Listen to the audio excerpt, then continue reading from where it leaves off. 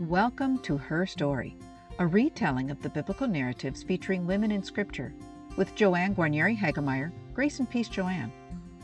Kings and Queens relate the accounts of women who wielded great power when Israel and Judah were kingdoms in the ancient Near East. Many of their stories are controversial, and some have perhaps been mischaracterized or condensed into two-dimensional teaching points. So let's begin by exploring the life and work of the Witch of Endor. Each story in this series was originally produced as a YouTube presentation. Links to YouTube, Grace and Peace Joanne blog posts, and the books I've written are provided below.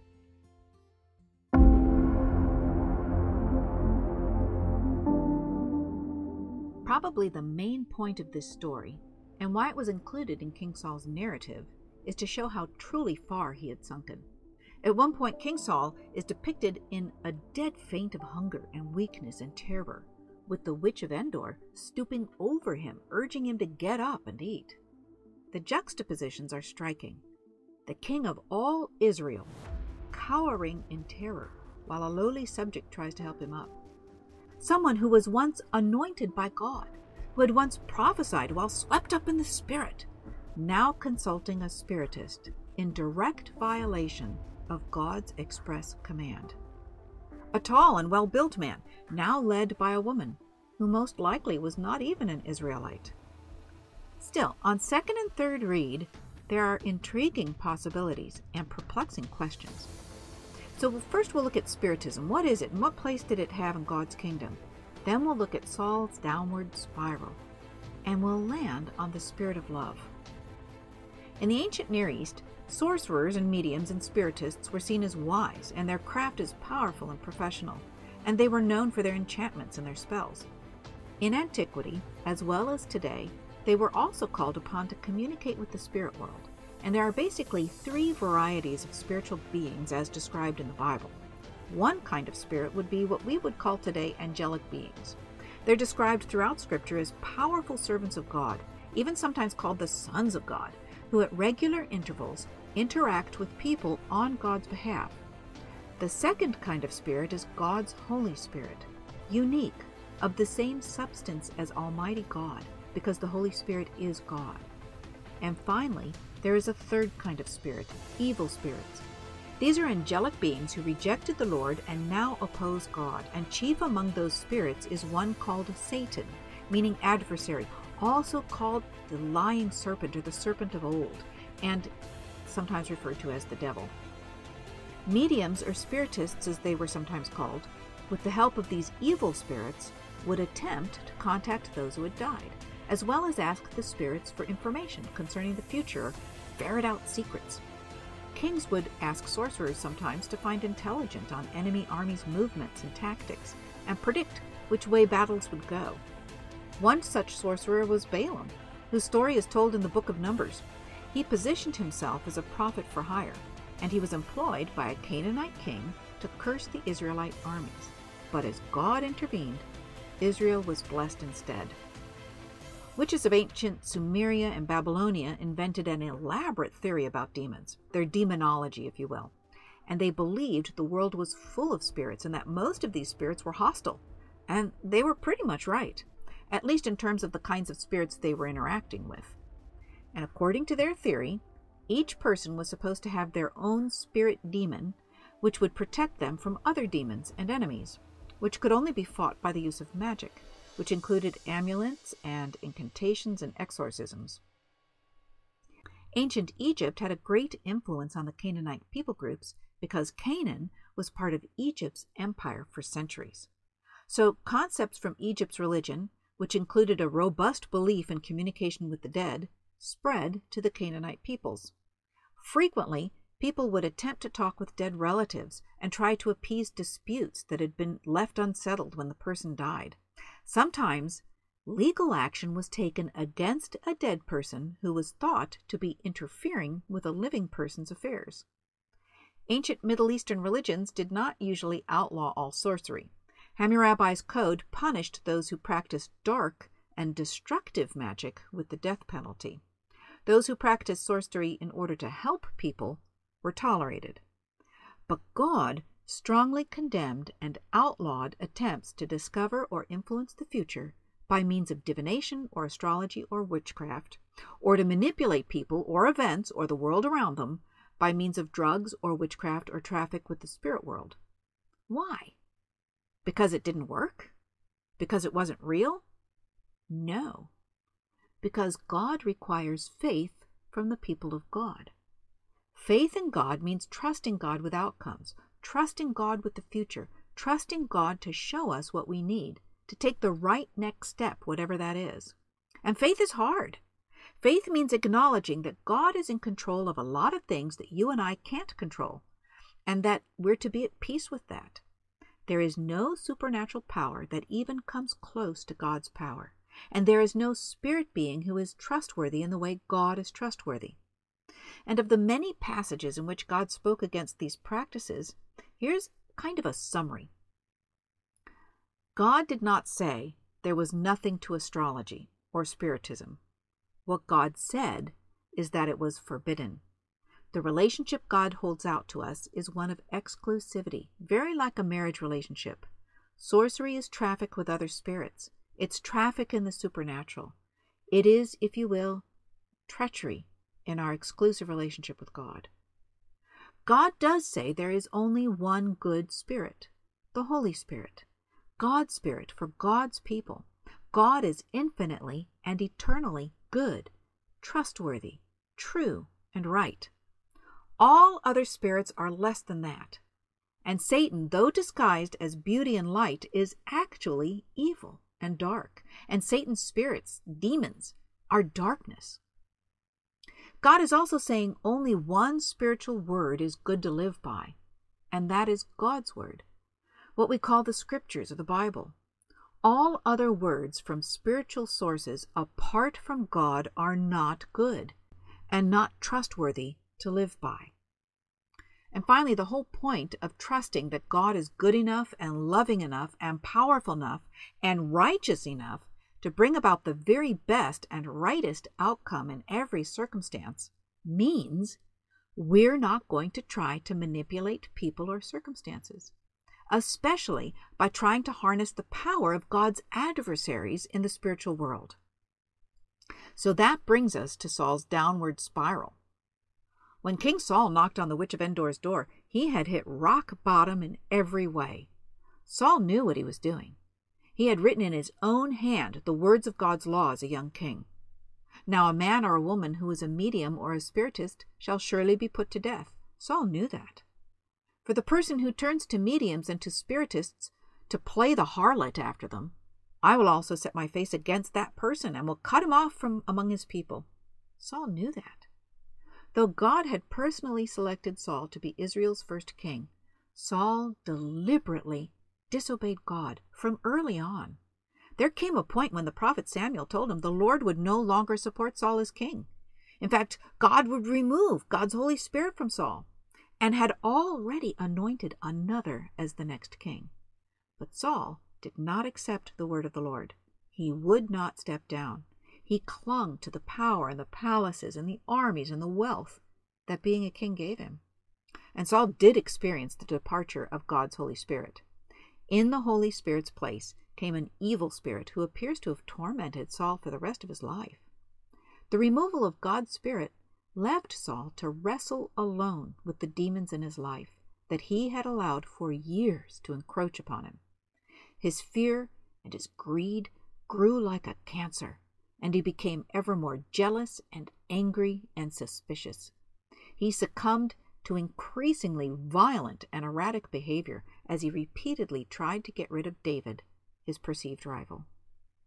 At a truly low point in Saul's story, he put to death 85 priests because they had helped David and his men. Along with the priests, Saul destroyed the entire town of Nob, all the women, the children, even the animals. It was the point of no return for Saul. The only priest left, Abiathar, took the Urim and Thummim, the chief means for inquiring of God for wisdom and answers, and he escaped to David, who offered him sanctuary. And now the crisis came. The Philistines assembled and came and encamped at Shunem, and Saul gathered all Israel, and they encamped at Gilboa. And when Saul saw the army of the Philistines, he was afraid. and his heart trembled greatly. When Saul inquired of the Lord did not answer him, not by dreams, or by Urim, or by prophets. Saul somehow sensed this battle could be the end of him. But Saul, who had so often rejected God's word, now had no way to inquire of the Lord for God's word and guidance, because now Samuel had died, and all Israel had mourned for him and buried him in Ramah, his own city. And Saul had expelled the mediums and the wizards from the land. Saul was terrified. He was desperate, and he turned to his most trusted servants. "Seek out for me a woman who is a medium, so that I may go to her and inquire of her." His servant said to him, "Well, there's a medium at Endor." And here's our first conundrum. How was she still in the land? How is it they answered so readily? How is it that they just knew her name right off the top of their heads? Saul did not hesitate, though. That very night the king disguised himself, took 2 trusted men, and went to Endor, just a few miles north of where the Philistines were encamped, to consult this medium. Now, scholars and theologians have hotly disputed what happened next. Saul said, "Consult a spirit for me, and bring up for me the one whom I name to you." The woman said to him, "Surely you know what Saul has done. He has cut off the mediums and the wizards from the land. Why then are you laying a snare for my life to bring about my death?" But Saul swore to her by the Lord, "As the Lord lives, no punishment shall come upon you for this thing." Then the woman said, "Okay, whom shall I bring up for you?" And he answered, "Bring up Samuel for me." When the woman saw Samuel, she cried out with a loud voice, and the woman said to Saul, "Why have you deceived me? You're Saul." The king said to her, "Have no fear. What do you see?" The woman said to Saul, "I see a divine being coming up out of the ground." He said to her, "What is his appearance?" And she said, "An old man is coming up. He's wrapped in a robe." So Saul knew that it was Samuel, and he bowed with his face to the ground, and he did obeisance. Then Samuel said to Saul, "Why have you disturbed me by bringing me up?" Saul answered, "I'm in great distress, for the Philistines are warring against me, and God has turned away from me and answers me no more, either by prophets or by dreams. So I've summoned you to tell me what I should do." Samuel said, "Why then do you ask me, since the Lord has turned from you and become your enemy? The Lord has done to you just as he spoke by me, for the Lord has torn the kingdom out of your hand and given it to your neighbor David, because you did not obey the voice of the Lord and did not carry out his fierce wrath against Amalek. Therefore, the Lord has done this thing to you today.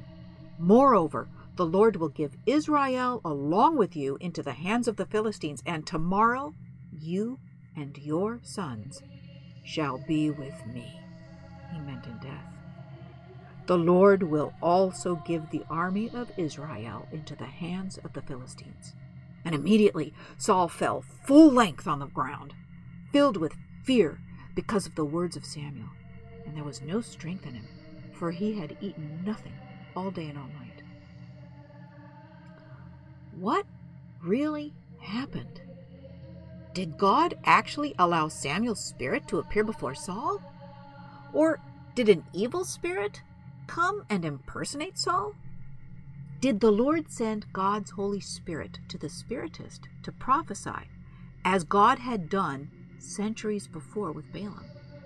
Now, the first option is really problematic, because the rest of the Bible seems to make it clear those who have died are not able to communicate with those who are still alive. But the second option also has problems, because there is no ambiguity in the passage. The text says it was Samuel. The third option is also a bit squidgy, because why would God use a device like Samuel? That seems a little bit deceitful. Whatever happened, here's what we do know. Everything that was said was true. And here's what I get from that. God's word prevails in every context. Whatever happened that night, it was miraculous. God's word was spoken, and the very next day God brought an end to Saul's reign and Saul's house and Saul's life. But that brings us to the spirit of love. You see, Israel was still living in the Bronze Age. Samuel was the last of the judges. Saul was the first of the kings. So the 12 tribes were still transitioning into becoming Israel, the landed nation. They were few in number. They were still trying to lay claim to their inheritance from God. They were still trying to drive out the indigenous population. But the Canaanite culture and their gods and their sorcery and their spiritism all seemed to have this magnetic pull on the Israelites. So when Saul banished all the spiritists and mediums in compliance with God's commands, he was banishing people who were Canaanite in origin. He was basically drawing a line in the ground between the spiritual life of the Israelite people and the spiritual light of everyone else who was living in Canaan. What must that have meant for all the Canaanites living in the land among all the Israelites? I mean, these were real people with real lives. Homes, farms, ranches, careers, deep family ties, sometimes ancestral ties passed from one generation to the next. Canaanite spiritists and mediums who had long been accepted in their own culture were suddenly at risk of death, as were those who came to them. And I think many must have fled in fear of their lives to the neighboring nations. Yet the witch of Endor stayed in her home. She seems to have been the head of her household, and even been comfortably well off. We don't know if she had found some other way to make a living, or if she continued in secret to practice her arts. What we do know from the rest of the story is that she was the kind of person who helped people, who took care of them, even at great cost to herself. The woman came to Saul, and when she saw that he was terrified, she said to him, "Your servant has listened to you. I have taken my life in my hand, and I've listened to what you have said to me. Now, therefore, you listen to your servant. Let me set a morsel of bread before you. Eat, that you may have strength when you go on your way." He refused, and he said, "I will not eat." But his servants, together with the woman, urged him, and he listened to their words. So he got up from the ground, and he sat on the bed. Now the woman had a fatted calf in the house. She quickly slaughtered it, and she took flour and kneaded it and baked unleavened cakes, and she put them before Saul and his servants, and they ate. Then they rose and went away that night. I see her heart going out to this man who was terribly shaken and weak, even though he had put her own life in grave danger and had made himself the enemy of Almighty God. Without a second thought, she butchered her fatted calf, which normally would have been reserved only for the most special of occasions because it was very expensive. That kind of empathy and care kind of leaves me dumbfounded. I mean, here is a rejected king, a man who had become more and more known for his wickedness. He's obviously an enemy of God, and yet she butchered her fatted calf for him. She baked bread without yeast. Now, just stop a minute. Unleavened bread. Agreed, she was trying to get a quick meal into the men before they left, but Saul at least must have seen the shadows of Passover as he ate a freshly butchered calf, sacrificed for him, and unleavened bread as he strengthened himself for what was to come. I think God was saying something to Saul in that moment. Thousands of years later, the Apostle Paul explained the meaning of the unleavened bread that was always prepared for Passover celebrations. He said, "Do you not know that a little yeast leavens the whole batch of dough? Clean out the old yeast so that you may be a new batch, as you really are, unleavened. For our Paschal Lamb Christ has been sacrificed. Therefore let us celebrate the festival not with the old yeast, the yeast of malice and evil, but with the unleavened bread of sincerity and truth." It was Saul's very last chance to purge the leaven from his own heart, but he missed it. Then the woman set this meal before Saul and his men, and they ate. I want you to notice how she stepped back and let them eat as much as they could. She waited for the leftovers, if there were going to be any at all, before she had something to eat. Consider the ordeal that she'd been through, the crisis that she'd endured, the spirit that she'd welcomed into her home. Her life was on the line. She would have to deal with any aftermath. Her neighbors didn't know it was Saul who visited, and what might they have seen looking in her windows? But she asked nothing for herself and gave everything she could to help this doomed king. I really don't know if this woman believed in God. I don't know if she was an Israelite or a Canaanite. I don't know if she had converted from her Spiritist days or what. But what I do know is that she got love right. And if you have put your faith in God, then let me tell you, that's the one thing you and I have got to get right. As Jesus said, I give you a new commandment, that you love one another just as I've loved you. You also should love one another. By this, everyone will know that you're my disciples, if you have love for one another. The Apostle Paul later echoed Jesus' teaching in his letter to the believers in Corinth. It's a famous chapter, 1 Corinthians 13. The greatest proof of having the Holy Spirit is not a spiritual gift. It's spiritual fruit, love. The greatest evidence and power of God is love for people. When those who are not believers outlove God's own people, that should give us pause. What are we as believers known for then? Here's what I hope we can be known for: the preeminence of love. Any spiritual gift that's exercised without love, according to Paul, is no better than the worship of idols. Prophecy, knowledge, faith, sacrificial giving, even martyrdom is completely useless and empty without love. That's what he says. The perfection of love, true love, comes from the heart. Not only do you and I act outwardly patient and kind, but we really are on the inside. Why? Because we have God's Holy Spirit, who is love. We don't just hold our tongue because we're keeping all the rudeness and selfishness and anger and grudges inside.